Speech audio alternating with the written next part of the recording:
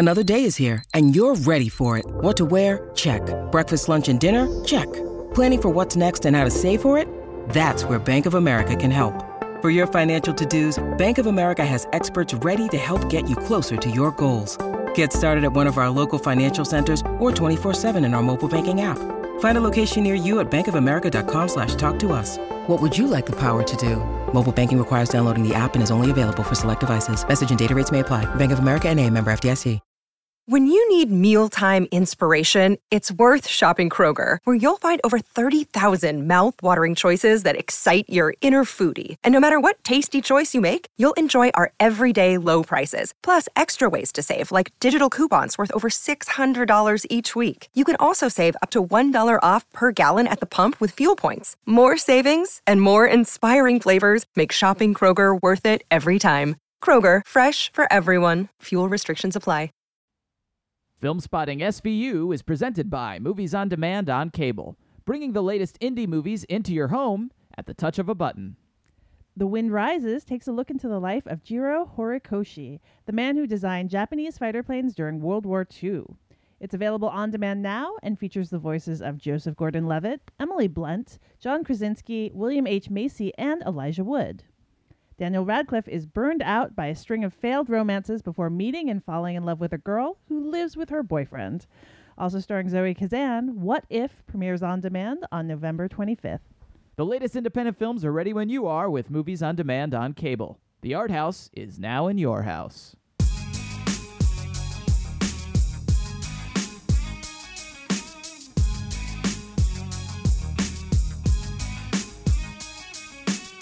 From New York City, this is Film Spotting, streaming video unit. I'm Allison Wilmore. And I'm Matt Singer, and this week on the show, Allison and I try to psych each other out by threatening to eat one another's pets, sorry Kirby, as we discuss Tim Burton's Batman Returns. And I don't even have a pet. Sorry, Kirby. Later in the show... Just want to eat my dog. Basically. Later in the show, we'll bring you Q Shots, where we recommend some titles you can rent or stream at home right now, all centered on a common theme. And in honor of Batman Returns, we were going to talk about other movies all about the DC character Batman. And then I locked myself in the bathroom sobbing about how I'd wasted my life until we decided to talk about female anti-heroes instead. But first up is Opening Break, a segment we do in conjunction with our sponsor, Movies on Demand on Cable, in which we spotlight a few notable films new on demand on cable. Matt, what are our picks this week? Well, just very quickly before we get to that first pick, can I still do the whole movie in my Michael Keaton Batman voice? Is that acceptable? I give or you my my Christian blessing. Bale Batman voice? Let's hear it. Which one should I do? Michael Keaton. Things change. Okay, Christian Bale.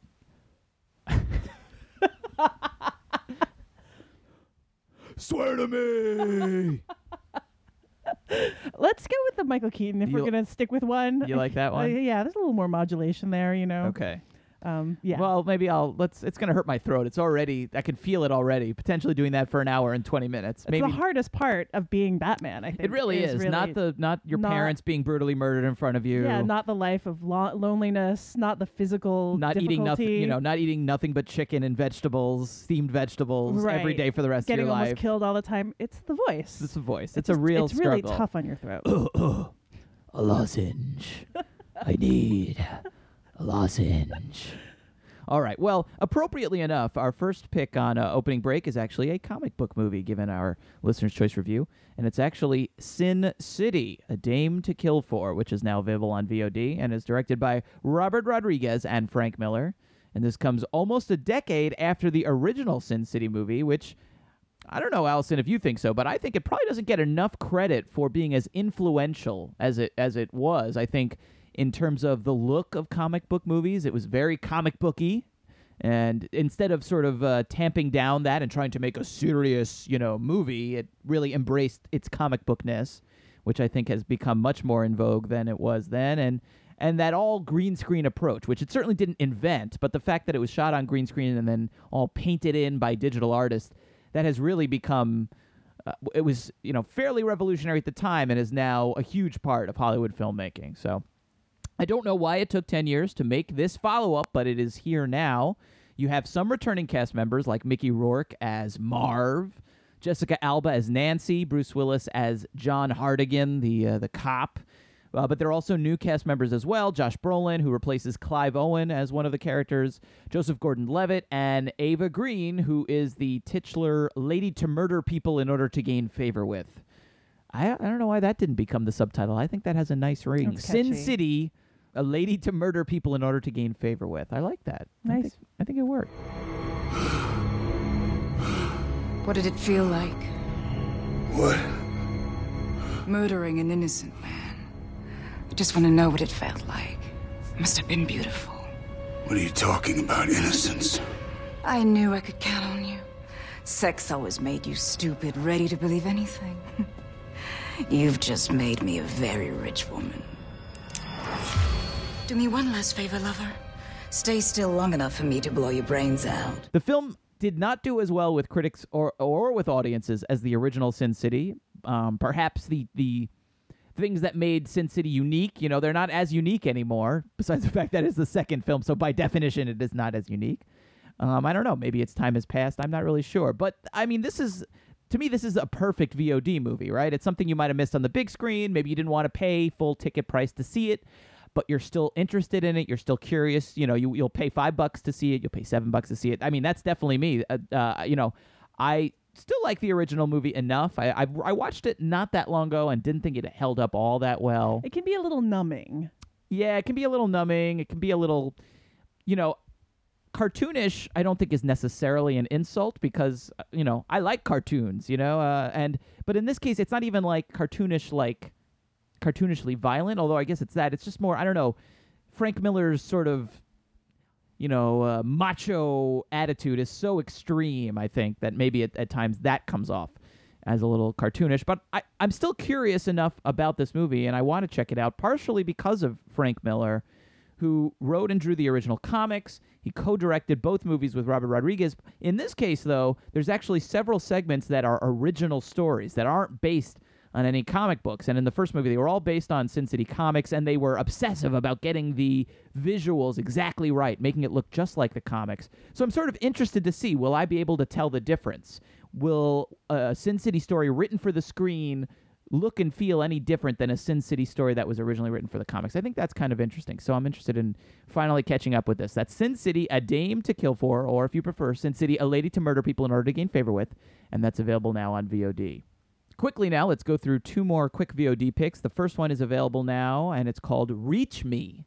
It is directed by John Hertzfeld with an incredible cast, including an incredibly eclectic cast as well. Sylvester Stallone, Kira Sedgwick, Terry Crews, Thomas Jane, Kelsey Grammer, and Tom Berenger. It's like half the Expendables and half the not Expendables, I guess. Here's the plot description here, which I found, I believe, on Wikipedia, which is never inaccurate in any way. This inspirational film with elements of comedy, romance, crime, and drama tells interwoven stories from a diverse group of people who are united by one thing: a powerful book published by an unknown, mysterious author. When the book's positive message goes viral, a journalist and his editor, a former inmate, a hip-hop mogul, an actor, and an undercover cop — I believe those are all different people, not one person who is described by all those things, although that would be interesting — are inspired to change their lives by facing their own fears. I don't know much about this one other than that cast. It has Sylvester Stallone, who I've now technically seen every single movie he's ever made or appeared in. So it feels like I have to watch this, otherwise I will lose the credibility of being an expert on his work. So that's Reach Me, available now. And finally, a movie I'm sure if Allison hasn't seen it yet, she's going to watch. I can tell this sounds like an Allison movie, if any movie ever has. It's called Wolves. It's available now on VOD. Here's the description of this one. High school senior Caden Richards, played by Lucas Till, must flee his small town after the murder of his parents leaves him a prime suspect. Not mentioned in that plot description. Werewolves. Lots of werewolves. Like clans of werewolves fighting each other and turning into wolves. And Jason Momoa is in it as well. Who I'm guessing you're a huge fan of him. I love Jason Momoa. See, I knew that. Have we talked about how Jason Momoa is like a thwarted Terrence Malick fan? Like, all he wants to do is make Terrence Malick-inspired movies. Yes. I'm sure. He's like a huge cinephile who is constantly cast as, like, barbarians who don't get any lines. He played Conan in the Conan remake. Right. He was I don't know his He character was Khal in Game of Drogo Thrones. in Game of Thrones, yes. And I'm sure his Aquaman movie, he's now been cast as Right. Aquaman in the Justice League, and he's going to get his own solo film. I'm sure that will have Terrence Malick-esque sure. qualities. Dolphin, whale, you swim within me always, etc., etc. But yeah, this is Wolves. It's directed by David Hayter, who wrote, or co-wrote, I suppose, X-Men, X2, Watchmen. And I'm sure this also has a lot of Malick-X touches as they're all turning into werewolves and biting and eating each other and whatnot. But yeah, you haven't seen that one yet, I'm assuming. I have not. But you will see this one, I'm assuming. I'm sure I will. Yes, you will. So that's Wolves, and that is also available now on VOD.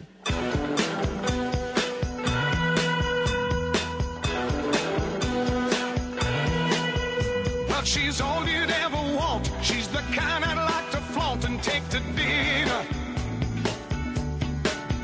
But she always knows her place. She's got style, she's got grace. She's a winner.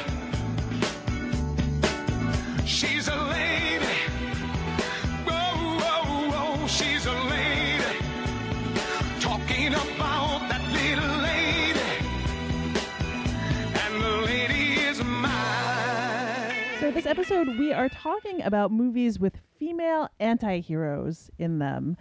And I feel like one of the main points you have to discuss when talking about this topic is that there just aren't that many. Right. There are many, many movies and television shows about male anti-heroes. It's a classic. It's as kind of classic a character type as your hero. Absolutely. And these days maybe even more common Very than the traditional yes, hero. Yes. Especially on television. Yes, television loves an anti-hero. Uh-huh. But we don't really... I feel like media really struggles with what a female anti-hero looks like. But I don't know. What do you think? Did you find when looking for movies that like many came to mind? No, you're definitely right that there are certainly not as many female anti-heroes or anti-heroines as male anti-heroes.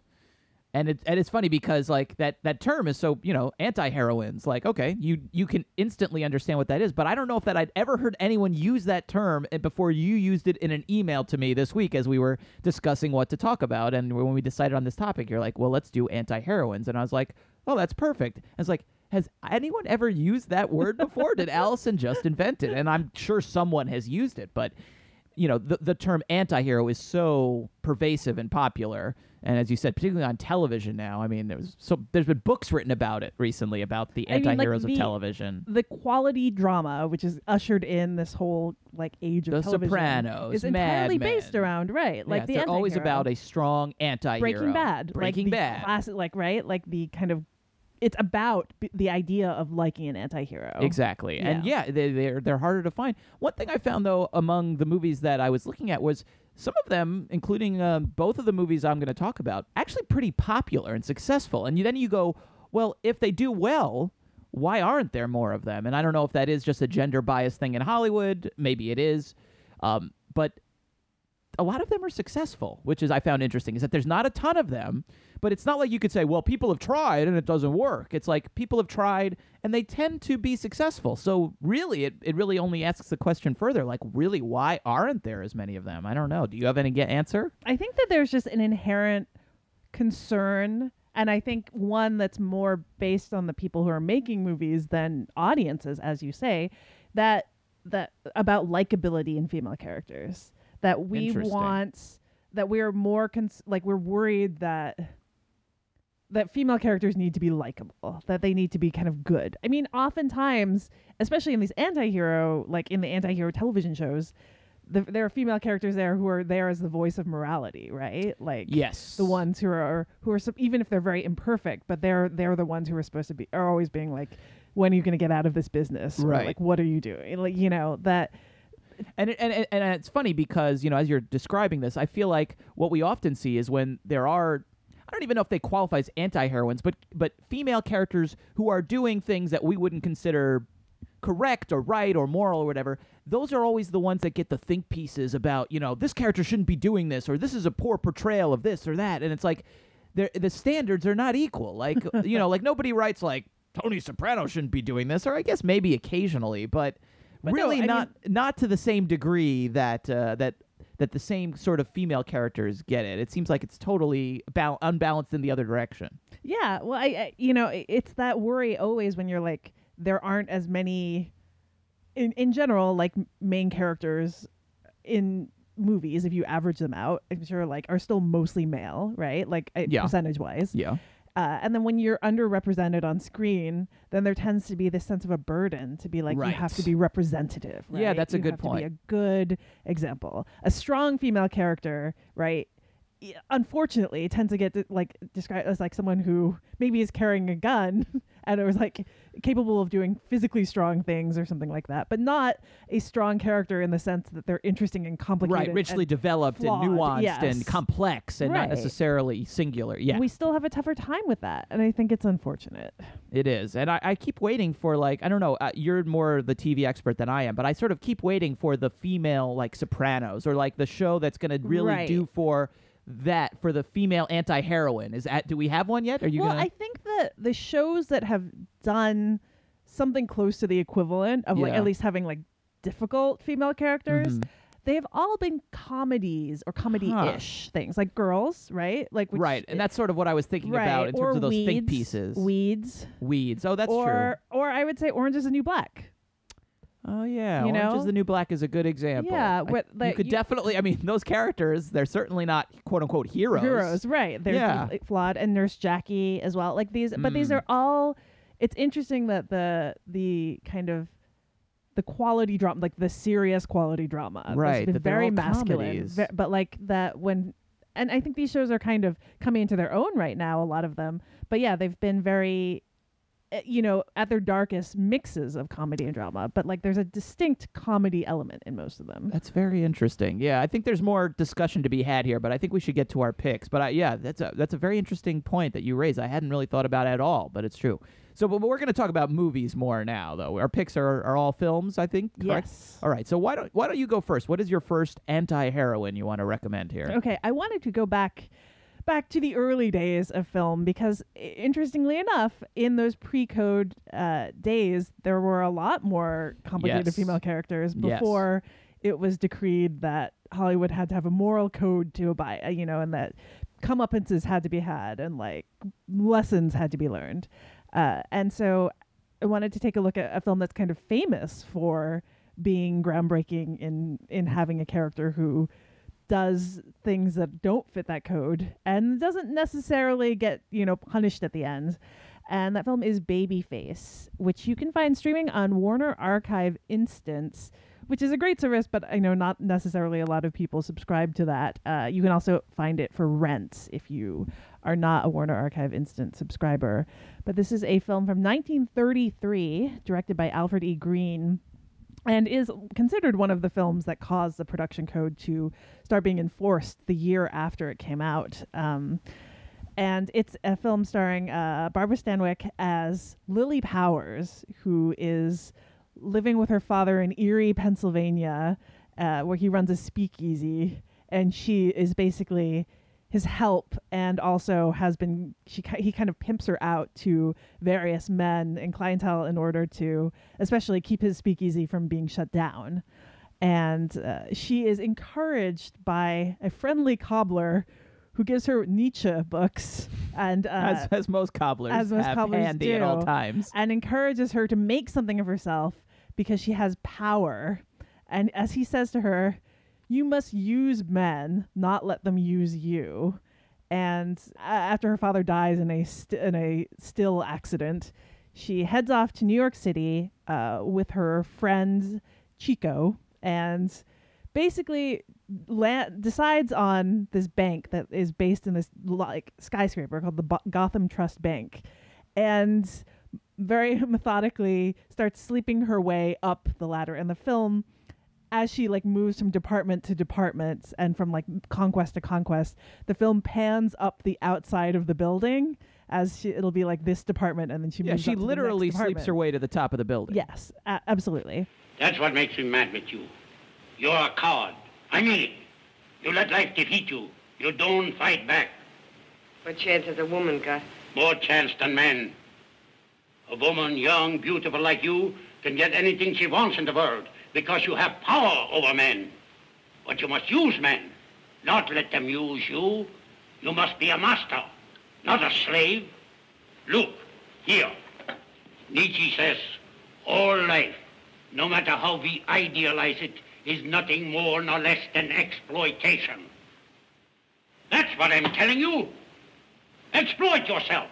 And she definitely she literally is shown to take advantage of people, or kind of like get her way from the very beginning when she's discovered in a railroad car trying to get to New York. She very openly will pick a man and kind of like hang on to him for a while until someone higher up comes along, and then she'll latch onto him. And I think this is held together particularly by Stanwyck's just like wonderfully steely performance, in that she can turn on the charm, and the movie like shows her in the soft focus when she's smiling and kind of flirting, but then she's just dead inside when she's not trying to seduce someone, and she's just kind of wonderfully matter of fact about it, and like wonderfully calculated about it, and has so much kind of tamped down anger that fuels her as she climbs the ladder. And I think that I just love that she's so unapologetic, and the film is so unapologetic about her path to the top.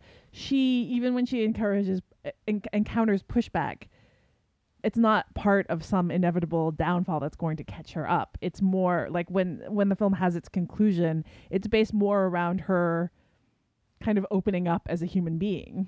And also, this movie is only 70 minutes long, and there was a initial cut for morality purposes that softened it a little, but it is still remarkably fleet. It actually is really funny in that way, in that it'll go from her smiling at someone to a cut to her being set up as a kept woman in an apartment somewhere. Like it skips kind of a lot of the development process to just show how much she accomplishes by seducing someone. And the efficiency of that makes it work really well. It doesn't linger over her various what she has to do to get by. It just shows what she manages to get out of all of these things. I think, given that this movie is 80 plus years old, it still feels remarkably daring in one, showing a woman who's been treated terribly in the beginning, and then to showing how much she triumphs towards the end.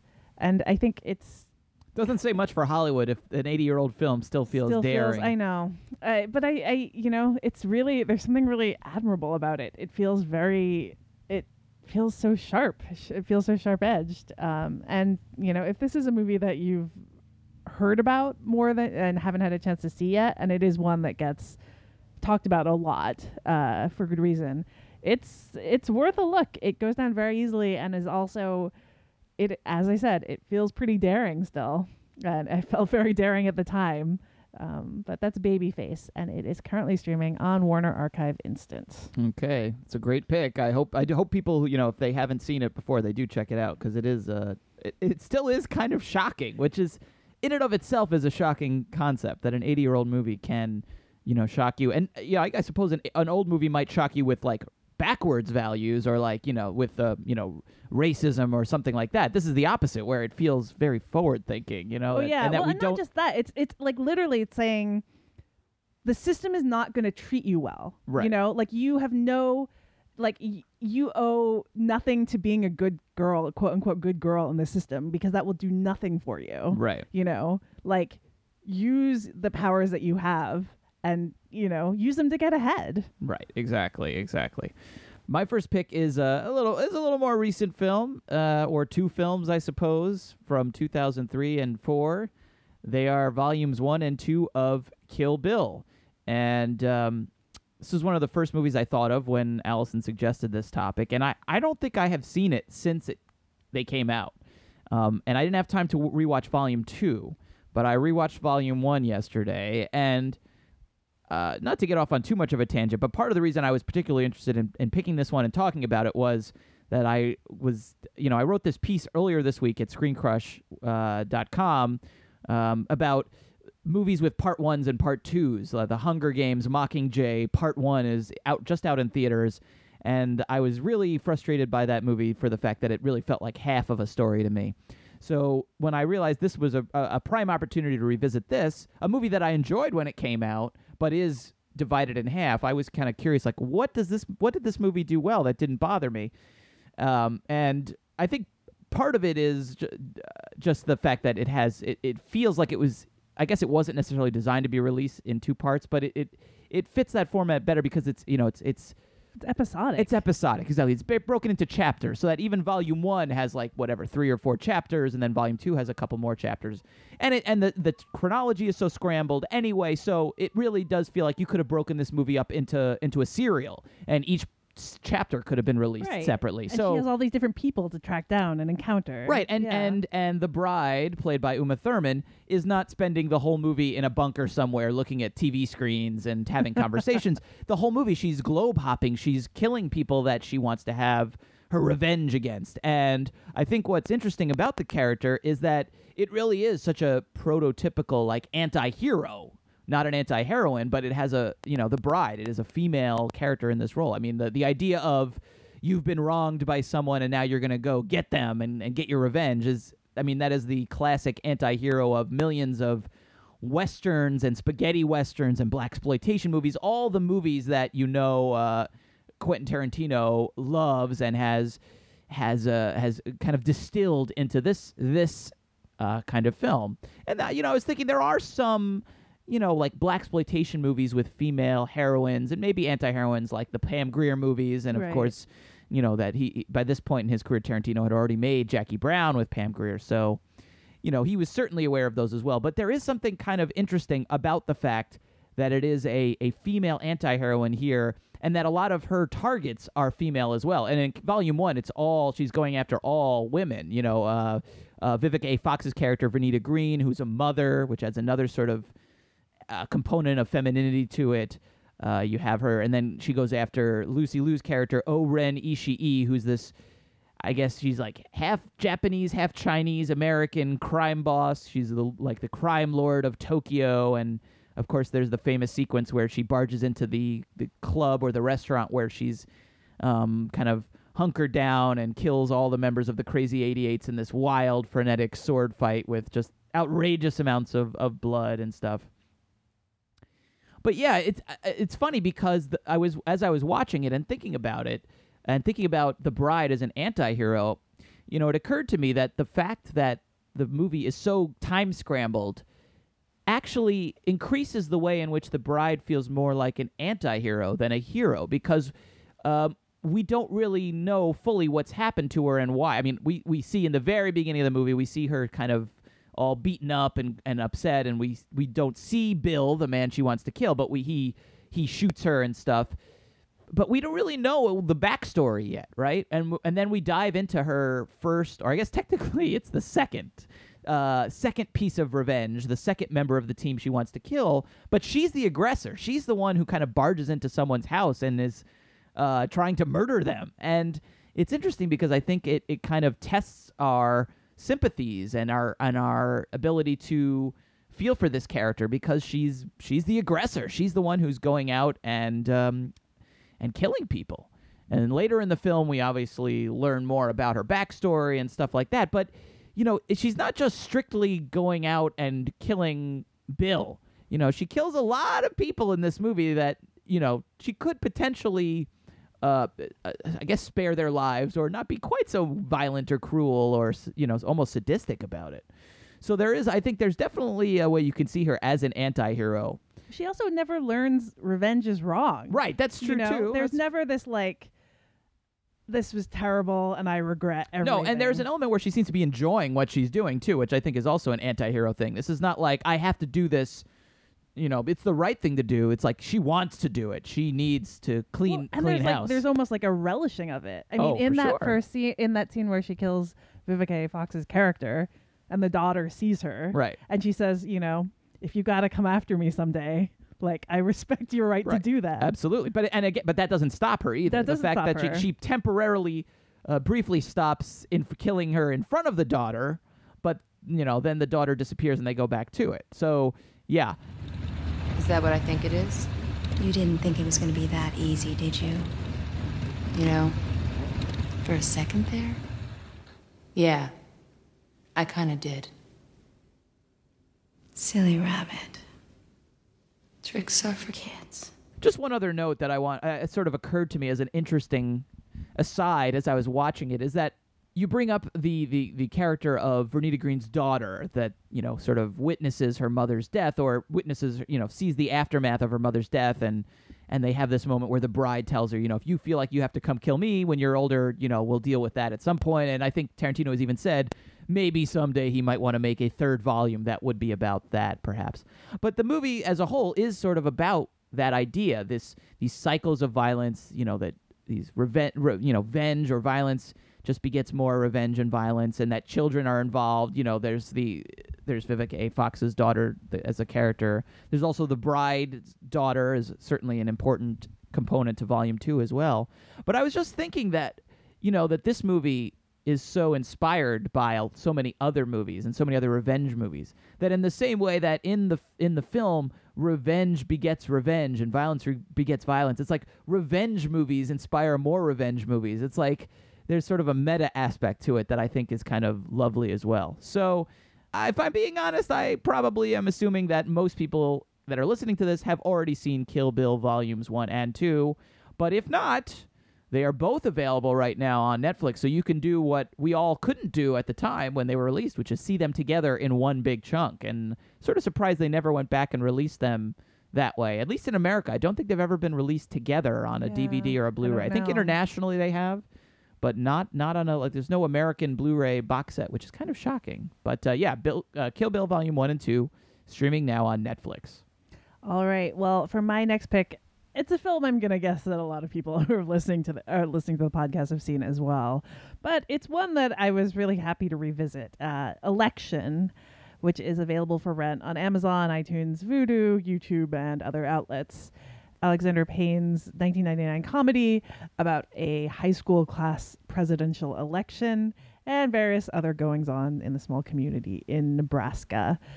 But it's a movie in which all of the main characters think of themselves as the hero, as is reinforced by their various voiceovers. But that's not actually necessarily the case by how in terms of how the story plays out, and also in terms of how they act. And one thing that I think is one of the kind of strongest points of the movie is that, Jim McAllister, the high school teacher played by Matthew Broderick, who kind of paints himself as this nice guy, as this guy who adores teaching and is, teacher of the year, finds it so rewarding, loves his wife, is general, has this great life, that so much of that narrative is not actually proven true by how he behaves, including the way he lusts after and eventually sleeps with his best friend's ex-wife, or the way that he tries to destroy the teenage girl that friend had an affair with, partially as revenge and partially because she's just not likable. And Tracy Flick, the character played by Reese Witherspoon, really wonderfully, is, I think, in many ways the anti-heroine of this story. And what is great about Tracy is that she's an anti-heroine even though she does everything right. Tracy Flick is a character who has been following all of the rules, is the top student, is, eager participant in everything, she needs a cobbler to give her a book of Nietzsche, I guess. Apparently, except that ruthlessness is absolutely one of her strong points already. It's that Jim McAllister tries to tangle with her mostly because he doesn't feel she's likable enough. She is not acting like a hero. She is not kind enough. She is not humble enough. The nicest character in this movie, the one played by Chris Klein, is like the the lovely idiot, basically. And he's also the person who tries the least hard, to whom everything is given. Oh, hi, Tracy. Who put you up to this? What do you mean? You just woke up this morning and suddenly decided to run for president? No. No, I just thought that, Thought what? Well, I was talking to Mr. McAllister about my leg, and how I still want to do something for the school, and... So Mr. McAllister asked you to run? Well, I talked to him and everything, but he just said that he thought it would be a good idea, and how there's all different kinds of fruits, and well, it's nothing against you, Tracy. I mean, you're the best. I just thought, Okay. You're on, Mr. Popular. I like that Tracy Flick is the character who is basically like, seizing opportunities with both hands and having to kind of claw her way through from high school into college. And she's not a very nice person, but I think the movie gives a lot of precedent to the fact that being a nice person is much easier when you have all kinds of advantages. That Tracy Flick is a kind of miserable, lonely person who is destined to not have many friends, but that she has to try harder and has to fight harder than a lot of other characters in the movie. And I think, rewatching this movie now, and I hadn't seen it for a few years, that really comes through, both her like isolation and the fact that, like, from any kind of distance, removed from the subjective points of view of these different characters, she is the character you kind of want to root for. She's the one who has it the hardest and who is continuing to make life hard for herself, and her moments of misbehavior are so relatively small, like when she tears down all of the posters in the school. The things that McAllister tries to punish her for are basically because she's not behaving like the right kind of girl, that, the kind of girl he thinks she should be, a likable kind of girl. And I also want to give a shout out to Tammy Metzler, who is an anti-heroine herself, and it gets my favorite part of the movie, which is the speech in which she says, "Who cares about this stupid election?" Which, in terms of destructive behavior, is the most unique of all, in that it's not like she's even being antagonistic to anyone in particular. She's trying to disrupt the whole system and trying to blow it up from within. So I think this is a movie that I've gone back and forth on in terms of how much I've liked it. I do think I sometimes struggle a bit with how hard it is on all of the characters. It holds you a bit at a distance in that way, but it's also just so funny and so sharply observed in all of their imperfections. And I think that character Tracy Flick, she's the one you remember in the end from this movie. She is the most distinctive voice, and there's something very admirable about that. So that is Election, and it is available for rent on Amazon, iTunes, and other platforms. All right, another great pick. My final pick, probably a little bit of a surprising one. I don't know that I've seen this one pop up on too many anti-heroine or female anti-hero lists, but it sort of dawned on me that it really works, and so I thought I would talk about it on the show. So as a sort of explanation of why in the world I would pick this movie, I should say that I spent a large part of 2014 watching the complete works of one Julia Roberts. It was for a career view piece on her, which you can find at The Dissolve, the website I used to work for. And Julia Roberts has some very popular films to her credit, and also some of the worst movies that I've ever seen to her credit. And there really weren't a ton of surprises going through her filmography, one entry at a time. It was like the famous movies, most of them were pretty good. And a lot of the movies that you'd never heard of or you never saw were never seen or flops for a very good reason. But one movie that did surprise me in a good way was My Best Friend's Wedding, which is directed by P.J. Hogan and is available to rent right now on Amazon and iTunes. And what surprised me about My Best Friend's Wedding was that Julia Roberts is the star of the movie, playing a very Julia Roberts-y character, this attractive, single woman looking for love. she's really not the hero of the movie. She's the protagonist, but I think you could argue she might be the villain of the movie. She's the bad guy, definitely. At the very least, she's the anti-heroine. So the premise here, if you've never seen it, is that her character, Julianne, is in love with her best friend, Michael, who's played by Dermot Mulroney. And back in college, the two of them made a vow that if neither one was married by the time they turned 28, they would marry each other. So Julianne's 28th birthday is coming up. Michael calls. She naturally assumes he's calling to start planning a wedding with her. But oopsie, he's calling to say that in less than a week, he's marrying someone else, a college student from Chicago named Kimmy, played by Cameron Diaz. So Julianne reluctantly flies to Chicago to be in the wedding. But really what she's going to do is she decides she's going to try to undermine the wedding and try to break the couple up so she can have her best friend back all to herself. And initially the schemes are pretty mild, like she just kind of tries to embarrass Kimmy. She makes her sing karaoke even though she doesn't want to. But then it escalates. Then she's basically full-scale sabotaging this marriage or this wedding. You're Michael. You're in a fancy French restaurant. You order creme brulee for dessert. It's beautiful. It's sweet. It's irritatingly perfect. Suddenly, Michael realizes he doesn't want creme brulee. He wants something else. What does he want? Jell-O. Jell-O? Why does he want Jell-O? Because he's comfortable with Jell-O. Jell-O makes him comfortable. I realize compared to creme brulee, it's Jell-O, but maybe that's what he needs. I could be Jell-O. No. Creme brulee can never be Jell-O. You could never be Jell-O. Have to be Jell-O. You're never gonna be Jell-O. Now, because Julianne is played by Julia Roberts, America's sweetheart, right? We initially are on her side.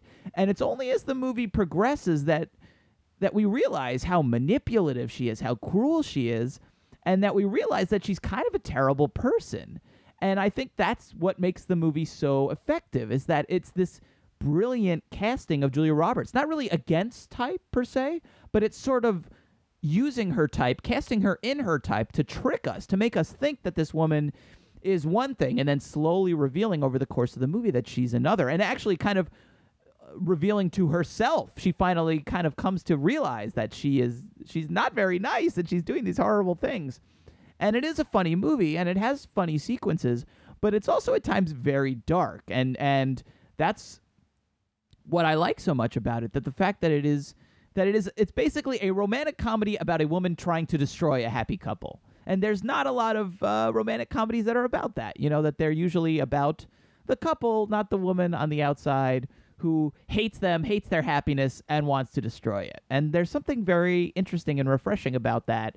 It seems like a subject that would be ripe for a lot of romantic comedies to do something with, but there really aren't that many like that this is one of the few that are out there. So, yes, I watched a lot of Julia Roberts movies this year, and this was the one that really stuck out to me as a particularly effective and interesting one. And if you're looking for an unusual anti-heroine of the screen, I think Julianne from My Best Friend's Wedding absolutely fits the bill. You can rent that one now on Amazon and iTunes. It's a great pick, and it has a great ending too. It does have an excellent ending. I didn't really talk about I don't where want to it give goes. it away, but given how difficult the scenario is, it ends very well. I would say it ends basically perfectly and appropriately, I think. Yeah, absolutely. Well, we don't want to spoil it, but yeah, I definitely an anti-heroine for the ages from My Best Friend's Wedding. Admiring your handiwork? Touring the riot scene. Gravely assessing the devastation. Upstanding mayor stuff. You're not the mayor. Things change. What do you want? The direct approach. I admire that in a man with a mask.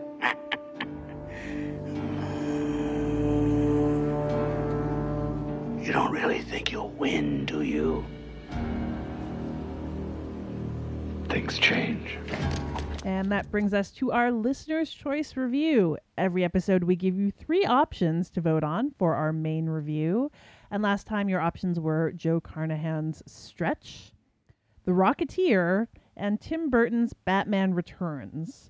And the 2 superhero movies were neck and neck for much of this voting, but Batman Returns held out in the end by a few votes. So Batman Returns is the 1992 sequel to 1989's Batman, which was also directed by Tim Burton, and which starred Michael Keaton as Batman, Jack Nicholson as the Joker, and Kim Basinger as Vicky Vale. Batman Returns has Keaton back as Batman, the millionaire playboy / vigilante, and features 2 classic villains, the Penguin, a.k.a. Oswald Cobblepot, played by Danny DeVito, and Catwoman, a.k.a. Selena Kyle, played by Michelle Pfeiffer. Now, Batman Returns was a hit, but not nearly as big of one as the first film, which would lead Warner Brothers to bring in Joel Schumacher to direct Batman Forever in 1995, which in turn led Michael Keaton to choose not to return as Batman. He was replaced by Val Kilmer as the franchise took a turn into the cartoonish, family-friendly, and much worse, let's never forget the nipples on the Batsuit. It's part of the reason that Christopher Nolan's eventual reboot would feel so fresh. Its kind of gritty, realistic, somber approach felt miles away from what the franchise had become. But Batman Returns is not cartoonish, though it is stylized. Mostly it's very Tim Burton-esque, particularly with the characterizations of the Penguin, who is this lecherous, cat-eating, beanbag-shaped mutant. With eptrodactyly beanbag shape. I've thought about it a lot, and that's the best way I can describe it. He's always in that like weird union suit too. Yes. And he has apparently black blood. And Catwoman, who is a repressed, abused secretary whose dark side comes out when she's tossed out a window to what's intended to be her death by her boss Max Schreck, played by Christopher Walken, in full Walken mode, a corrupt tycoon who gets one of my favorite lines in the film when he sees Batman unmasked and says, Bruce Wayne, why are you dressed up as Why Batman? are you dressed like Batman? Great line. It's great. And this is also a film that started with what becomes more often than not the case in Batman movies of doubling up on villains. So my first question for you, Matt, is what do you think of the amount of time this movie spends on its bad guys? It actually devotes a lot of screen time to them, much more than it does to Batman. Yeah, absolutely. That's certainly one of the things that we would not be the first to identify, but certainly was something I thought about as I was watching it, is that this is almost a Batman movie in name only at times, that it's really much more the Penguin and Catwoman than it is Batman. The first 30, 40 minutes is really about both of them, and you see Batman once or twice. He's off doing his own thing. He's being Batman off screen, and see him like sitting in the dark, and then the bat signal comes up, and he's like, and you're like, were you just sitting there the whole time in the dark? That is a ridiculous scene. It's funny because I remember last episode when we were talking about this, you said you'd seen this more than the original, and I was like, I've seen the original so many times, but rewatching this for the first time in a long time, I was like, oh, I have seen this movie a lot. I know every single scene. I know, as particularly, I knew every line by the Penguin. I'm gonna play this city like a harp from hell. Yeah. It was funny how much I remembered. It all came flooding back. But that scene, it's like, how does Bruce Wayne have things on his house, bat signal things on his house to reflect the bat signal that no one notices? You feel like that would be a giveaway. It'd be a little weird that Bruce Wayne, a guy who supposedly is not Batman to everyone, that has this. Anyway, I thought that was really funny. As a kid, that never struck me as weird because it's a cool moment. That he stands up. Great, it looks amazing, but it makes no sense. But anyway, getting back to your original question. Yes, it is a little weird how little Batman figures into the movie, at least in the first half. But it's not a bad thing necessarily because the villains are so interesting. You have the Penguin, this sad, tragic figure that's been abandoned by his parents and grows up in the sewers and has this disturbing sense of humor and is beanbag shaped, as you put it. Yes. But you, even as he's so horrible, you do sort of sympathize with him. And then you have Catwoman, who as much as I remembered loving this movie and liking Catwoman, and this movie came out, I guess, when I was like 11, 12 years old, and thinking she was really like kind of sexy and exciting at that age, I'm like looking at it now going, well, this is an amazing character. She's the greatest. That really, I mean, not only have sort of superhero movies since then, in the same way that like Babyface is sort of still like this really good example of something we don't see enough of, like same could be said for Catwoman in this. Like, has there been any female characters in any superhero movies as good as her since this movie? I can't think of one. Oh, and as complicated, like as psychologically complicated. Right, it's interesting and complicated and flawed and sexy and alluring and disturbing scary, yeah. and scary and funny and smart and yeah, you just don't see that many characters like her. And the fact that we got a Catwoman movie with Halle Berry that is what it is, when this Catwoman, who's so fantastic, did not get her own movie, is a travesty. It is one of the great travesties in Hollywood history, that this character was just, discarded when she is so interesting. So, does not bother me in the slightest that it is the Penguin and Catwoman show for most of the movie. And then when Batman comes in, I think he's really good, and I think he has great chemistry with Michelle Pfeiffer. And I think he works well with the Penguin. So yeah, I rewatching this, I thought it held up really well. It might even hold up better than the first Batman. I don't know. Yeah, I really like you. I have seen this. We had this on VHS growing up, so I have it so ingrained in my memory. But I do think that it's very endearingly odd, the fact that you introduce Penguin and have him be so grotesque, like deliberately grotesque. And then have his storyline involve running for mayor is certainly odd. And that you have this kind of outlandish villain, and then you have this very real, like regular one. One of the things that I love about the Catwoman storyline is that the person that she wants to destroy is her old boss. Is right. Like she's focused on him, and also on the fact that even though she knows all of these things about the terrible things that he has done, she's very aware of the fact that he would never get a legal comeuppance. Right? He's but too like that's powerful. where her rage comes from a lot. Yeah. Is that he's able to get away with all of these things, including pushing her out the window, like very glibly. It's just like murders his secretary or tries to, and has no fears about getting caught. Like treats people as that discardable. Yeah. And there's like there's an interesting frustration in that of being like the only way to take someone like this down is to go nuts and to break the rules. Yeah, and I love the way that even though Batman is sort of not in the spotlight, he's sort of reflected in these characters. I mean, Penguin is very clearly like a dark kind of doppelganger of Batman, right? What does he say? He says like, you're jealous of me because I'm a real freak. Right, yeah. and you have to wear a mask, and he says, you may be right, or something like that. And he's sort of like the dark version of Batman. Instead of losing his parents being murdered, his parents discard him and throw him away. And so he comes from privilege, but he's sort of at the bottom of the food chain, so to speak. And so there's sort of it's sort of like the bizarro world version of Batman in a sense, and that his beanbag shape sort of kind of is an interesting also contrast with Batman, who, although I guess he's not Christian Bale, he's not ripped to the gills, he's wearing a muscle suit, but there's certainly a dichotomy there between the heroic muscular Batman and the beanbag shaped Penguin. And then you have Catwoman, who is sort of kind of.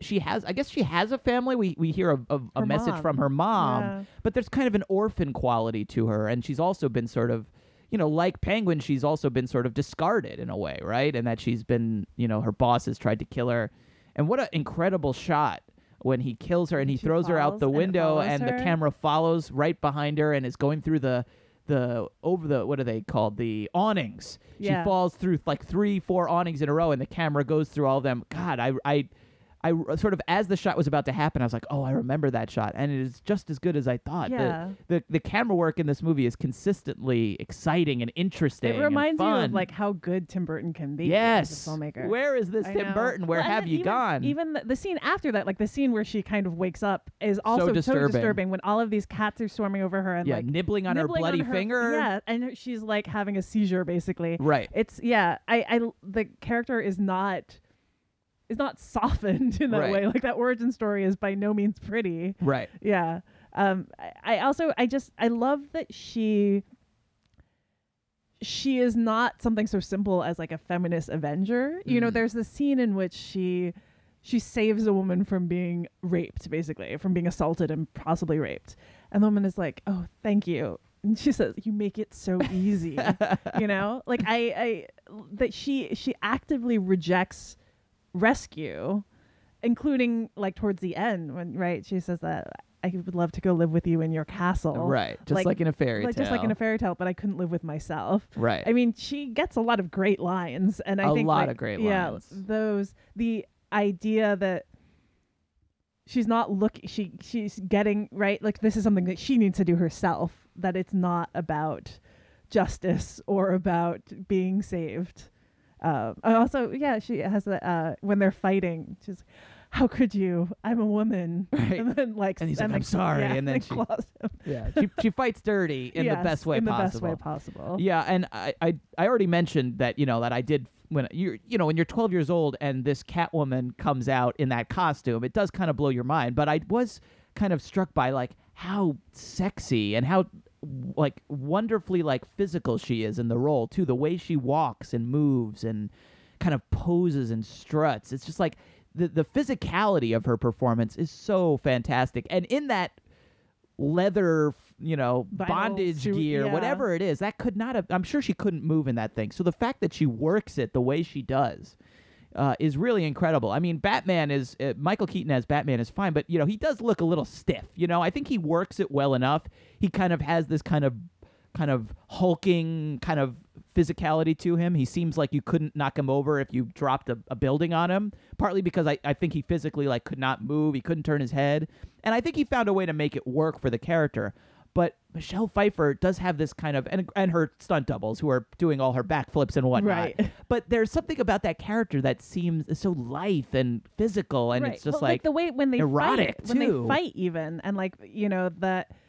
Yeah, she seems so free, which is interesting given that the character before is deliberately made to be so mousy and kind of like physically restrained. Right. Right? Like it's this id like breaking forth and being just so much more liberated. Right. Yeah. She's great at that.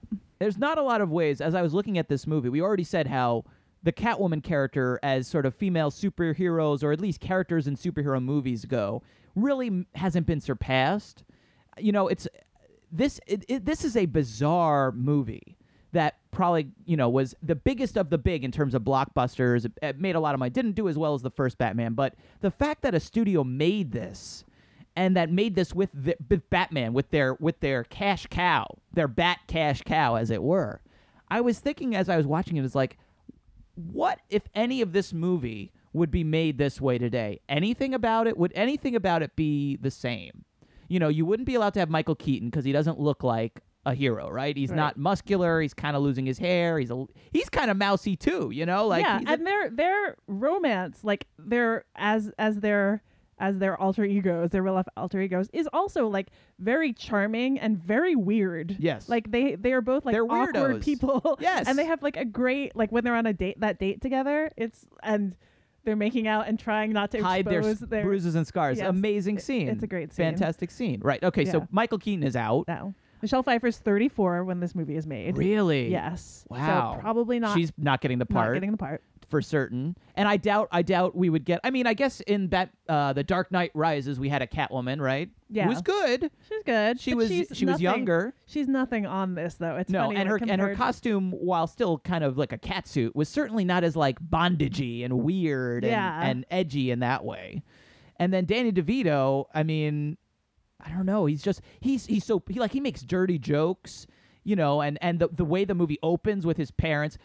Of course, his father is Pee Wee Herman, which is a hilarious thing that went right over my head when I was a kid. But just that being abandoned by his parents and living in the sewers, and he's got this weird goop coming out of his mouth, his teeth are black. His teeth are black, and he also his like breathing is always like labored, right? Like always, yeah. He really feels like a German expressionist monster, and it's like that's not getting through either. Him eating the fish. There's so many different things about it that just feel him biting the guy's nose. That Right. scene is so like stood out in my and mind the blood so spatter. clearly. Oh, Yeah. God. So I guess this is a very long-winded way of saying that I enjoyed this movie as a kid, although it seemed weird to me.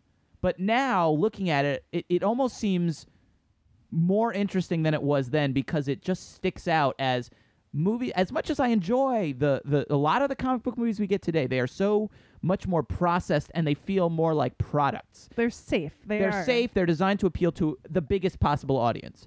Batman Returns does not feel like that. It feels like a Tim Burton movie. It feels weird. It's full of all this stuff, the psychological damage of these characters and the issues they're going through is something that is definitely not foregrounded in modern comic book movies the way it is here. Any other things we want to touch on before we wrap things up? No, that's it. Other than I do really love the Michelle Pfeiffer Catwoman character, and it makes me sad a little to watch this movie and then to say even, the Black Widow, who is growing into becoming a good character, right? Has nothing on her, just in terms of the personality they've put on her and the kind of backstory and the damage, as you said.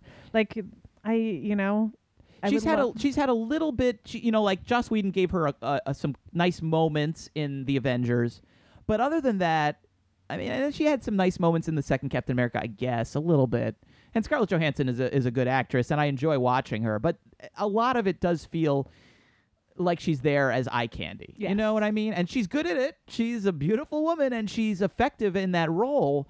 But Catwoman kind of feels like a critique of this other character, which didn't come until after her. Which is sort of a shame. The one other thing I wanted to mention, and this is another thing that goes over your head as a kid. And the first Batman movie is, I think I might have even mentioned on our last episode when I recommended the first Batman, Batman murders a lot of people in that movie. And in this one, he doesn't murder a lot of people. They tamp that down. But there's that one scene where I think he's trying to dispose of a bomb and a big, strong circus gang guy, which is another weird element of this movie, the circus gang. Yes, and they just linked up with the Penguin. Right. They have a pre-existing gang, I guess. Circus-themed gangs. Whatever. So he basically straps this ticking time bomb to a guy and throws him into a sewer, and the guy blows up. He straight up murders the guy. And I have to say, as a kid, I didn't think anything of it, and I was like, oh, Batman murdered that guy. That's another thing that does feel a little weird. And for better or for worse, I doubt Batman would do that in The Dark Knight today. I mean, there's a couple of times in the Chris Nolan ones where he sort of does nothing and kind of by proxy murders people, but I don't remember him strapping bombs to anyone and blowing them up.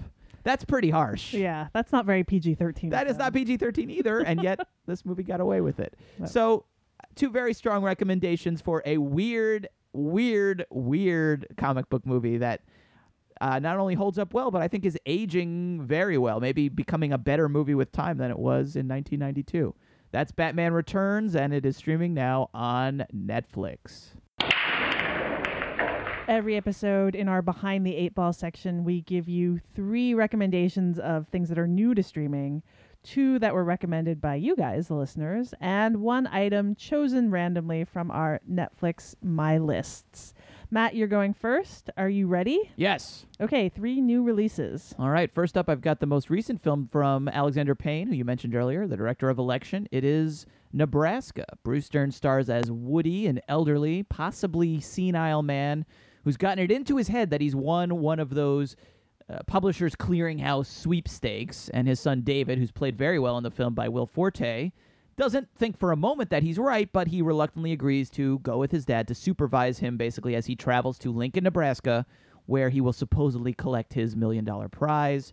And along the way, the father and son talk, they sort of bond, they discuss their past, and David learns about his father's life and his family's history. Certainly not the most upbeat movie you're going to find about the American heartland, but the movie's gorgeous black and white photography really fits nicely with this melancholy story about mortality and family and fading dreams. I found it to be a very affecting movie. So that's Nebraska, streaming on Netflix and also on Amazon Prime, streaming on both of them right now.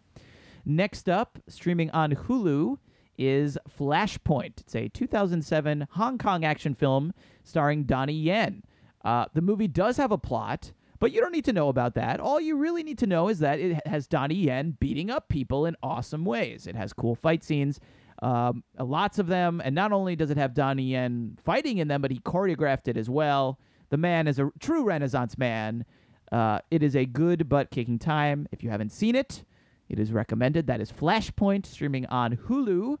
And finally, going all the way back to the silent era for my final recommendation, it's The Cabinet of Dr. Caligari, which is directed by, I'm guessing it's probably pronounced Robert Vine, W-I-E-N-E. It's one of the premier horror films of the silent era, a classic example of German expressionism, probably influenced Batman Returns, I imagine. Definitely. Has extremely stylized sets and moody lighting. The doctor of the title is a hypnotist. The film follows a man who's investigating him, suspects him of a bunch of murders.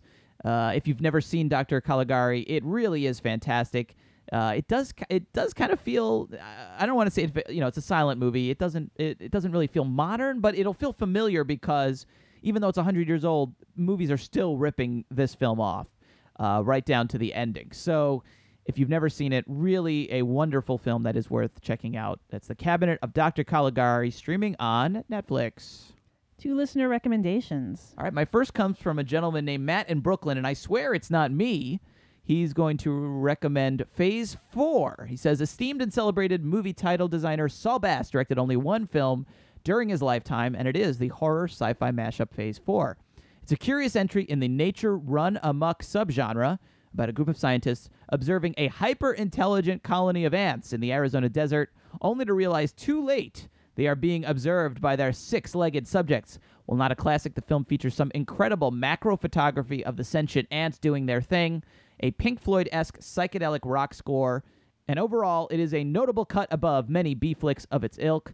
Starring familiar character face Michael Murphy, who you might know from Manhattan and Tanner 88, British actor Nigel Davenport, and the stunning Lynn Frederick, who would become better known as Mrs. Peter Sellers at the end of his life. Phase 4. This is a movie I have absolutely heard about, and I did notice that it recently came to Netflix. I've never seen it. I've heard it is kind of awesome, actually, and that the photography is crazy, and it certainly is notable in a historical sense as the one film from Saul Bass. Have you seen it, Allison? I have not, and I was excited to see it turn up on streaming. Yeah, I already added it to my list myself. I'm looking forward to checking this one out. So great recommendation there from Matt in Brooklyn, who is not me. And next up, we have a recommendation from Mark F., and Mark writes in and says, if you haven't checked out Danger 5 on Hulu, then you absolutely must. Season 2 is coming in the next couple months, and it's 6 episodes of about 25 minutes each. You can zip through the show super fast. Matt, this has you written all over it. A ridiculous spy version of the Thunderbirds. It's a live-action comedy as Danger 5 try to stop Hitler from taking over the world. It has sexy bulletproof women, an animatronic German shepherd, and recipes for excellent cocktails. Not to be missed. That sounds pretty good to me. It does sound like it's my kind of show. I'm going to have to add that to my Hulu queue. That's Danger 5 streaming on Hulu, and that's a recommendation from Mark F. Thank you, Mark. All right, one from your My List. Hilariously and improbably, you gave me number 99, and somehow, I can't even believe this is possible. The movie in my number 99 slot on my Netflix My List right now, Allison, has the number 99 in the title. I swear to you this is real. I didn't make it up. I could not believe this. It's the film 99 River Street by B-movie specialist Phil Carlson. Carlson is one of these great under-the-radar directors who's really not very famous, but made a lot of lean, brisk, really good, tough action movies and thrillers all through the middle of last century. Never really kind of became super famous, but he's made a lot of good movies. I love his heist movie, Kansas City Confidential, which is notable as being one of the big influences on Quentin Tarantino's Reservoir Dogs.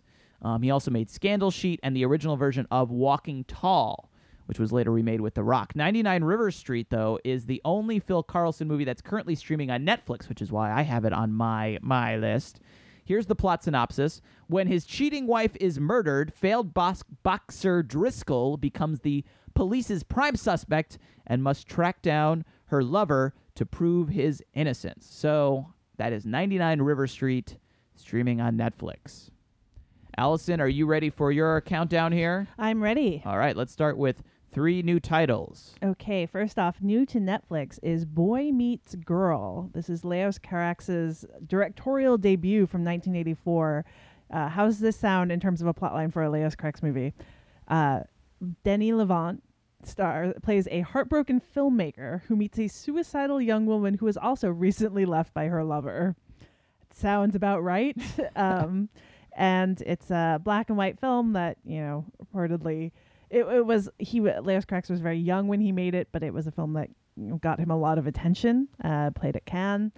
And Netflix actually has several of his movies streaming at the moment, in addition to Lovers on the Bridge, which I believe we spoke about, and Holy Motors, which is a film, his most recent film, which we both like, and Mauvais Sang. There's also a doc about him that came out this year called Mr. X. So if you are interested in learning more about him, that is also currently streaming on Netflix.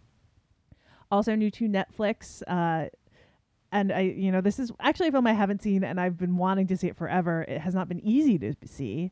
Los Angeles Plays Itself. Oh yeah, if you didn't recommend this one, you called it before I could get to it. But this is one of my favorite movies, so go ahead. Yeah, well, it's from CalArts, directed by CalArts professor Tom Anderson, and it is a beloved doc, which because for clearance issues has been very difficult to see for the decade plus that it has been out. You used to have to see it mostly, if you're not seeing it illegally, you'd see it with Anderson there to present it, basically. But it is a film about Los Angeles on screen, and it is made up entirely of clips of other films with narration, and looks at Los Angeles as it's used as a subject of a movie, as it's used as a character in a movie, and as background in a movie, and is really it's a film that has a lot of fans, which is not always what you would think would be the case for a video essay about filmmaking. Right. But that's a good way to describe it. I'd say if you like going on YouTube and watching video essays about, filmmakers or actors or whatever, this is the ultimate video essay. It sort of predates YouTube. I actually think it was maybe influential on a lot of people in sort of inspiring video essays, because it's like a 3-hour just video essay from this guy, kind of very crankily but entertainingly talking about the city he loves that he feels is not always depicted properly on screen, and given how often it is on screen as well, right? It's not always fairly put on there. And he talks about all these different films. A lot of them you'll probably never have heard of before, but you'll be interested in seeking out after this movie. It's just really fantastic. It's really one of my favorites. So yeah, I'm glad we're recommending it. Los Angeles Plays Itself. Check it out. Finally available.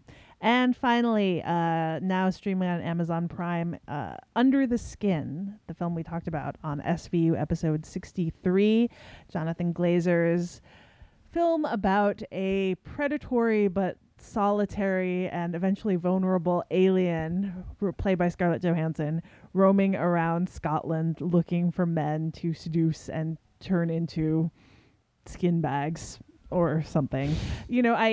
As we approach the end of the year and start kind of thinking about year-end lists, this movie just looms larger and larger for me. I think it's pretty tremendous. And now you have a chance, if you have an Amazon Prime membership, to take another look at it on streaming. And I think it's certainly worth it. Okay, how about 2 listener recommendations? We got 2 people recommending the same movie, so always a good sign. That movie is Big Night, which is currently streaming on Netflix. Teresa writes, I'm not a dullard. I know you spoke about it earlier on this show, or maybe it was the IFC podcast, but I watched this movie because of your recommendation. You know how good it is. It is that good. Now I don't need to tell you guys. Now it's on Netflix, so watch it all. You shan't be disappointed. And Jeffrey notes that he would also like to recommend Stanley Tucci's Big Night. It's, for everyone's Thanksgiving season, and it is certainly a great movie about food. Yes. Though I will add the warning that it will make you want to have a timbalo, despite the fact that it looks both very elaborate to make and is probably not easily found in any restaurant in your area. So, fair warning. And then Jedediah has a few recommendations. He writes, I dig crime flicks and crime fiction and keep the blog Hardboiled Wonderland where I discuss both. 2 of the best I've seen this year are Filipino exports depicting Manila's underground as populated by marginalized characters far more sympathetic than those who occupy its overworld. Both are so terrifically atmospheric in their treatment of the urban jungle, you could swear they were shot in smell-o-vision. On the Job is a multifocal Traffic-esque look at the lucrative market of political assassination, following two prisoners who work as assassins, smuggled out of prison for 24 hours to hit specific targets, and smuggled back behind bars, the politicians who are their targets, and the police trying to pick up their trail. Metro Manila is about a desperately poor farmer who brings his family to the city when he can't scrape a living out of the rice fields any longer. He eventually lands a job on a security team driving armored vehicles and becomes caught between the ruthless, legit business interests that employ him and other desperate characters trying to steal the payloads he transports. On the Job and Metro Manila are both streaming on Netflix, and those sound awesome. Yeah. Jedediah, I had not heard of. I mean, I'd heard of Metro Manila only in passing. Those both sound really interesting, and I will add those to my list. Thanks for the recommendation. Awesome. Okay, and one film chosen blindly by number from your my list. You gave me number 88, which is The Brass Teapot. It's a 2012 film starring Michael Angarano and Juno Temple as a couple who find a magical brass teapot that provides them with money, but only if they hurt themselves. This was not a very well-received movie when it came out, but I found the concept interesting enough that I added it to my list. To the bottom of your To the bottom of my list. So if of 87 other films and television shows magically disappear from right, Netflix, and no new ones ever and come out, nothing else is added, then I will this will get be the to next it. thing you watch. Yeah, well, you know, and I like both those cast members, but yes, it's kind of hovering down towards the bottom of my list. Oh, you know what, Allison? We didn't do Singer and Wilmore's completely concise and totally succinct new release roundup before we went through our 8-ball picks here. Are there any new movies you want to talk about before we move on to our listener choice options for our next episode? Well, you know, you mentioned Hunger Games Mockingjay dash part 1. And I think, you know, I feel like we both feel fairly similarly about it, which is that it has some interesting stuff, but then it's a well-made half of a movie. Yes. I understand absolutely why studios are dragging these very successful franchises out. Exactly.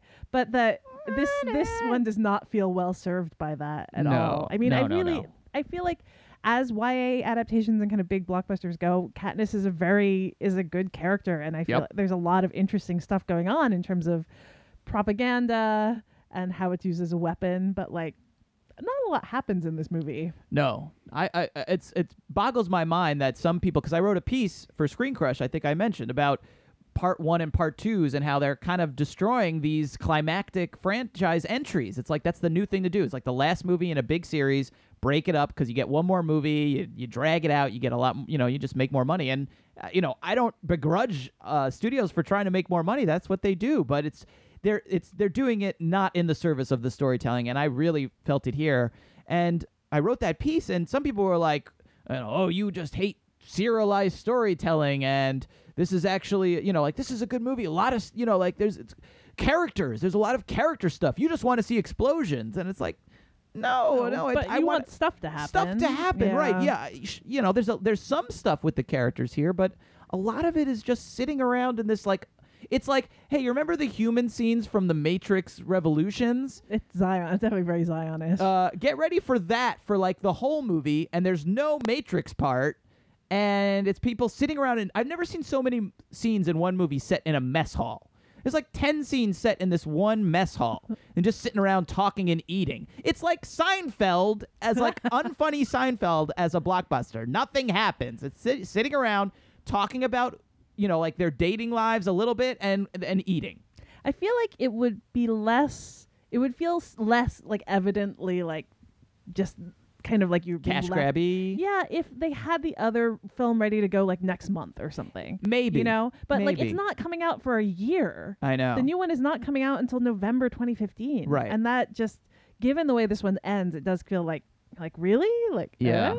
I mean, I liked the last Hunger Games movie a lot. I thought the last Hunger Games was great. Right, so it's not like this one feels like it could have been a great movie. Absolutely, and it's like I think they have a good cast. It's a great cast, frankly. The supporting cast is unbelievable for this movie. Late Philip Seymour Hoffman, Julianne Moore, just on, and you're just going, I wish these people had something to do besides sit around and like, should we do this? Should we not do this? We could maybe do this, and okay, I'll be the Mockingjay. Well, I'm not going to be the Mockingjay yet. First, you have to do this. Well, we won't do that. Well, then I won't be your Mockingjay. It's like, it just feels like it feels stretched. It feels like they've stretched out the beginning of a story in a very unsatisfying way. Yeah. And I just feel like if they had turned this, I bet the second half will be great, and we'll just feel like they could have turned this 2-hour movie into the first 30 minutes of a 2-hour and 30-minute masterpiece of blockbusterness, and that it's a shame that we're not going to get that. Yeah.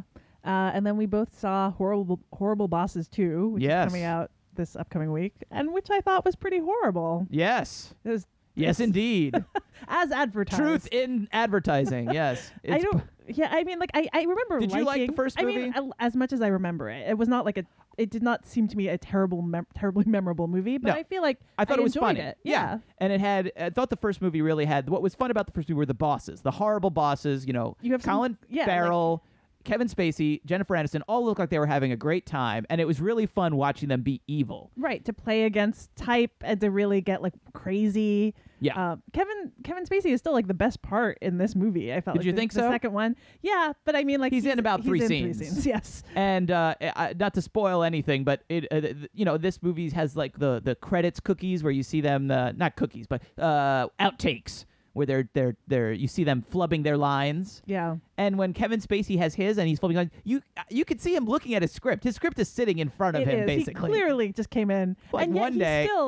he still was the most enjoyable part for me. I thought he was okay. I mean, I still found Jennifer Aniston to be a lot of fun. Kind of verging on anti-heroine territory with her character, who's sort of very explicitly sexual, but I find her very kind of good in the role. She's still having fun with it, being this kind of anti-Rachel figure. I just found that the new bosses, or the new characters who sort of fill in as the evil bad guys. It has a great cast again. I mean, we've got Chris Pine and Christoph Waltz. Yeah. Christoph Waltz just does not look like he's happy to be there. He doesn't have a lot to do. Even he has like the most miserable after credits blooper scene. Yes. It's like you can tell he is miserable. Yes, he just doesn't have a lot to do, and I thought Chris Pine was a very convincing, like, nutty guy. Like, he plays this sort of, kind of psychopathic character or sociopathic character, and I thought he was convincing at it, but again, he just doesn't have a lot to do, or he doesn't really, it just doesn't feel like there's any jokes. It's mostly just the three main guys riffing desperately. And bickering. And not long into the movie, I was like, I wish all of these characters would die. Like, they're just, because they it's so much about them bickering and kind of like making, right? Like, doing the whole stupid joke things. is they're just not good at crime. They're not good at anything, but mostly that they're not good at crime, and they always make mistakes. And it's sort of, they're almost like the Three Stooges, but instead of like physical gags at each other, they just constantly make jokes and say stupid lines and are kind of ribbing one another. Yeah. And I thought like they just barely got by in the first movie, where it started to wear thin, but they pulled it out. But in this one, almost immediately, they seem like they're just out of jokes. They're out of ideas, and it's just, well, we've got three funny people. Surely that's enough, Allison, to make a funny movie if they just sit around and make fun of each other. And there were a couple of times I laughed. I thought the sequence that involves a sex addiction support group was mildly funny. Yeah. I laughed a couple of times at that scene, but I have to say I was really bored by the end of this movie. Some of them are painful. Like, some of those scenes are just painful. So it's a shame. I did enjoy the first movie. Yeah. I would mildly recommend the first movie, and I like a lot of the people in it. There's so much talent involved. Yeah. It's actually insane, like, how much screen talent is involved in what is, in this case, like, just lack of a movie. Well, that's the theme. That's the theme of the week, right? Great people, incredible casts that are in these kind of either half-baked premises or just underdeveloped stories or scripts that have been so watered down that it's not enough. You can't just have those people. You got to give them something interesting to do. So, not a great week at the movies, but there's a lot of good stuff coming up. So I'm sure we'll have more positive things to say in the future. Let's get to the listener's choice options for our next episode. We are approaching December. We're approaching end of the year. We're approaching list-making season. So we've got a couple of movies here that we haven't seen, need to catch up with before we make our lists. So that's the theme of our choices this time. And the first one, I guess we're going to do both parts, I assume, if we pick it. I think we have to. They're both there. I had already seen Volume 1, and I will spoil this enough to say that I was so underwhelmed by Part 1 that I did not watch Part 2 yet. So I still need to see Part 2. Allison has seen none of it? I've seen none of it. It came out around right when I got hired back. Switching to be jobs. doing, yes, and I just couldn't make it work timing-wise. Well, it is, if you couldn't figure it out already, it is Nymphomaniac Volumes 1 and 2, which is streaming now on Netflix. And this is the epic tale of sex addiction and fly fishing and all manners of tawdry pursuits from Lars von Trier. It stars Charlotte Gainsbourg and Stacey Martin as the title character Joe. And it co-stars Stellan Skarsgård, Shia LaBeouf, Uma Thurman, Connie Nielsen, Christian Slater, Jamie Bell, Willem Dafoe, Udo Kier, on and on and on. It also stars a bunch of adult film stars who performed some of the hardcore sex scenes in the film and whose faces were then digitally replaced by the actors. That was how they had these really graphic sex scenes in the movie without having the actors actually have sex with one another. So that's clearly what CGI was invented for, I think, right? I feel like all to of find new technology ways was leading up to ways to make it look like famous people are naked and having sex with one another. That's right. So I've seen half of it. But I would be willing to try it again. And I'll admit that when I saw it, I wasn't maybe in the greatest and most attentive frames of mind. I'll admit it was pretty late at night when I watched it. So I do want to finish it out. Allison obviously has to see it. So if it's chosen, it's a good because it'll force us to watch something that I think we're somewhat reticent to watch. It's another one of these movies where it's divided in half, and I have to say it didn't really. It is another movie, though, like Kill Bill, that has chapters. So I suppose in that sense it's maybe more suited to it, but I wasn't. I should say, I really like Lars von Trier. Yeah, me too. I don't know what it is with this one where after all of the hype coming up to it, when it finally came out, I was like, I don't actually really feel like seeing this movie. Well, if you'd like to make Allison watch it anyway, you can vote for that. That's option 1. Nymphomaniac Volumes 1 and 2 streaming on Netflix. All right. Our second pick is also streaming on Netflix, and I'm going to turn this recommendation over to Kyle from Victorville, California, who actually sent in a recommendation for this today. As the end of the year approaches, I wanted to recommend a film from earlier in the year that some might want to catch up with before finalizing their best of lists. Currently streaming on Netflix, Stranger by the Lake is a French erotic thriller set at a lake where men cruise for casual hookups. After witnessing what appears to be a murder, Frank gives in to his passion against better judgment and begins a torrid affair with the man responsible. It is an atmospheric and tense film with some outstanding performances. A warning should be made that given the film's highly graphic sexual content, it's probably not best to watch with the family as the holidays approach. So this is a film that's actually gotten some serious praise. It came out very early in the year, premiered at Cannes last year. Is a real favorite of people, so it's one that's been on my list to catch up with. And I think there's probably a lot we could talk about in terms of themes there if it is the one you pick. All right, so that's going to be option number 2, Stranger by the Lake, streaming now on Netflix. And finally, our third option is available for rent on iTunes and Amazon. Another movie we've been waiting to catch up with. We just haven't had a chance yet. This is a good opportunity for us to do so. It's the film Cold in July. It's a crime film starring Michael C. Hall, Sam Shepard, and Don Johnson. And it's based on the novel by Joe Lansdale. It's also directed by Jim Mickle, who previously directed Stakeland, which is a really solid little indie vampire movie from a few years back. So there's a lot of appeal for this one for me, Allison. Let me read the plot description I've got here. It says, how can a split-second decision change your life? While investigating noises in his house one balmy Texas night in 1989, Richard Dane, Michael C. Hall, puts a bullet in the brain of low-life burglar Freddy. Although he's hailed as a small-town hero, Richard soon finds himself fearing for his family's safety when Freddy's ex-con father, Ben, played by Sam Shepard, rolls into town, hell-bent on revenge. So that's option number 3, Cold in July, and you can rent that right now on Amazon or iTunes. So which movie should we review on the next episode of Film Spotting Streaming Video Unit? You can send your pick to svu@filmspottingsvu.com, or you can enter in the poll on the right-hand side of the page at filmspottingsvu.com. Your vote must be received by Monday, December 1st at noon. After that, we'll announce the winner on Twitter at our Twitter account, twitter.com/filmspottingsvu, and you'll have all that week to watch the film and then join us for our conversation on our next episode, which should be out on or around Tuesday, December 9th. FilmspottingSVU.com is also where you can find our show archive, as well as a list of direct links to all the movies we discuss on the show.